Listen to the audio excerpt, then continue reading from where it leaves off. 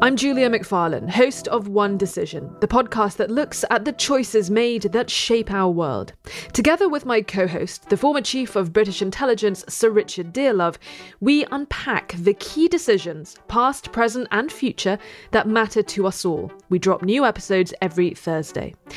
But today we're bringing you one more decision. Smart analysis of the latest breaking news around the world with Global Situation Room President Bruen, who served as the White House Director of Global Engagement during the Obama administration.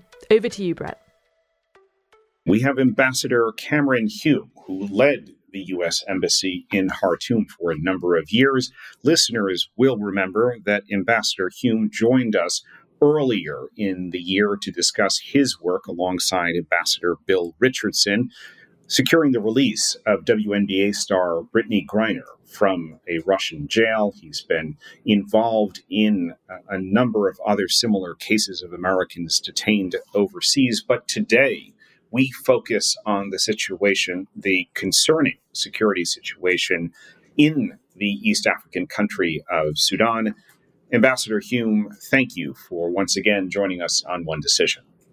You ran the U.S. Embassy in Khartoum and would welcome your observations of what you see happening right now, and then particularly would like to understand how the involvement of foreign powers is playing out in this conflict. Sudan's a huge country, and the way it's been run throughout its independent history is essentially four tribes in Khartoum dominate the central government and try to rule the entire country. And that's led to splits and difficulties.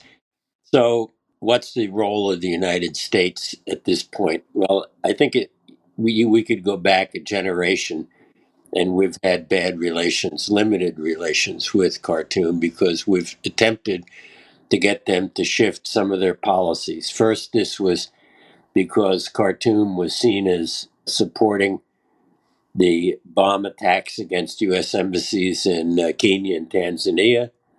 And then after that, there was the challenge of the fighting in Darfur, which is really a background to today because Hemeti, one of the two contestants, there are two contestants for power, and they've both said only one of us will survive. That's the situation you have today.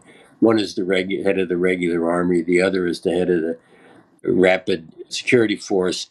And that comes out of the Darfur conflict. This paramilitary force was built up during the Darfur conflict.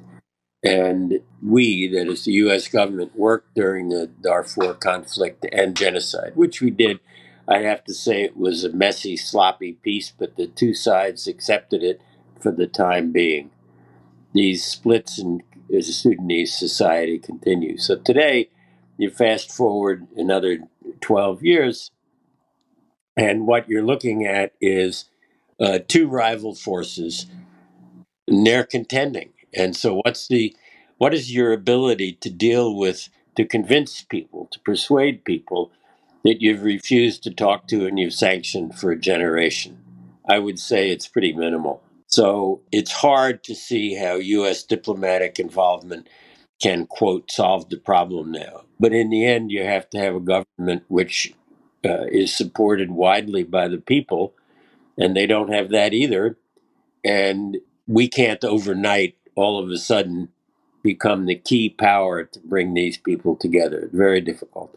And yet you see statements from Secretary of State Antony Blinken, as well as other American officials that talk about, in that sort of traditional hubris of Washington, that we, will work actively to bring hostilities to a close, that we're considering sanctions. And what I'm hearing you say is that we have very little leverage over these two warring factions. And the question, I guess, then becomes who does have leverage, and how can the likes of, whether it's the Egyptian government, obviously plays a role in supporting the army, as well as, I understand, Khalifa Haftar, the Libyan general who has been supportive of the RSF. So Do they have to ultimately come to an agreement? And what pressure needs to be applied elsewhere beyond Sudan?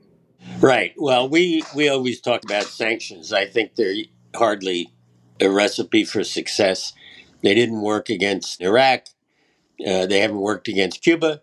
And I think the idea that they'd work automatically in Sudan is something I'd have to really be convinced of. It's just unlikely. You're right, there is outside support. And just say, what happened is there's an attempt at a coup d'etat. And usually you're either successful or you're not. And you know that within 48 hours. Well, they're beyond that now. As the conflict goes on, the two sides will become more beholden to outside powers because of their need for weapons and supplies. So the RSF has been deployed in Yemen and paid by the United Arab Emirates and the Saudis. They were granted gold mines and they've been trading the gold in conjunction with Russians in the Gulf. The regular military had more connections with the Egyptians. So, yeah, it's a mess. A mess that is likely to get messier. You and I have both spent time at American embassies in Africa, including those that had to, in what we would say in diplomatic terms, draw down.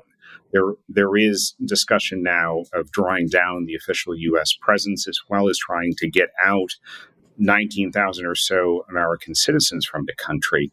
How does that actually happen? Well, arranging departure for 19,000 people is, I think it's not practical in the current circumstances. Most of them would have to, quote, sort of go to ground. A lot of them would be dual citizens.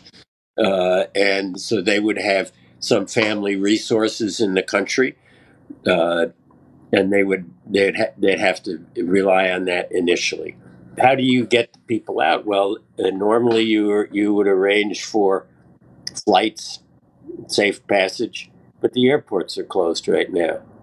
And the logistics of it would be very, very difficult in any case. And I would imagine if you have 19,000 citizens in Sudan, maybe 500 are people who work for NGOs. We provide a great amount of food aid to the Sudanese, or who work at the embassy. We're talking 500 people maybe. And then the other 18,500 would be people who have their own family ties in Sudan. So those would be two different groups of people. But even moving 500 people when there's war taking place is not an easy task. They should be cautious. They should avoid jumping to conclusions and putting people at risk moving through a huge city. Khartoum is huge, with no protection. They should be very cautious. Ambassador Cameron Hume, former head of the U.S. Embassy in Khartoum, Sudan, thank you for your perspective here on One More Decision. That's it from this World Update from the One Decision podcast. If you enjoyed this little conversation, why not check out our channel for our main offerings, which drop every Thursday. Just search One Decision wherever you find your podcasts. From me and the team, thank you for listening and see you next time.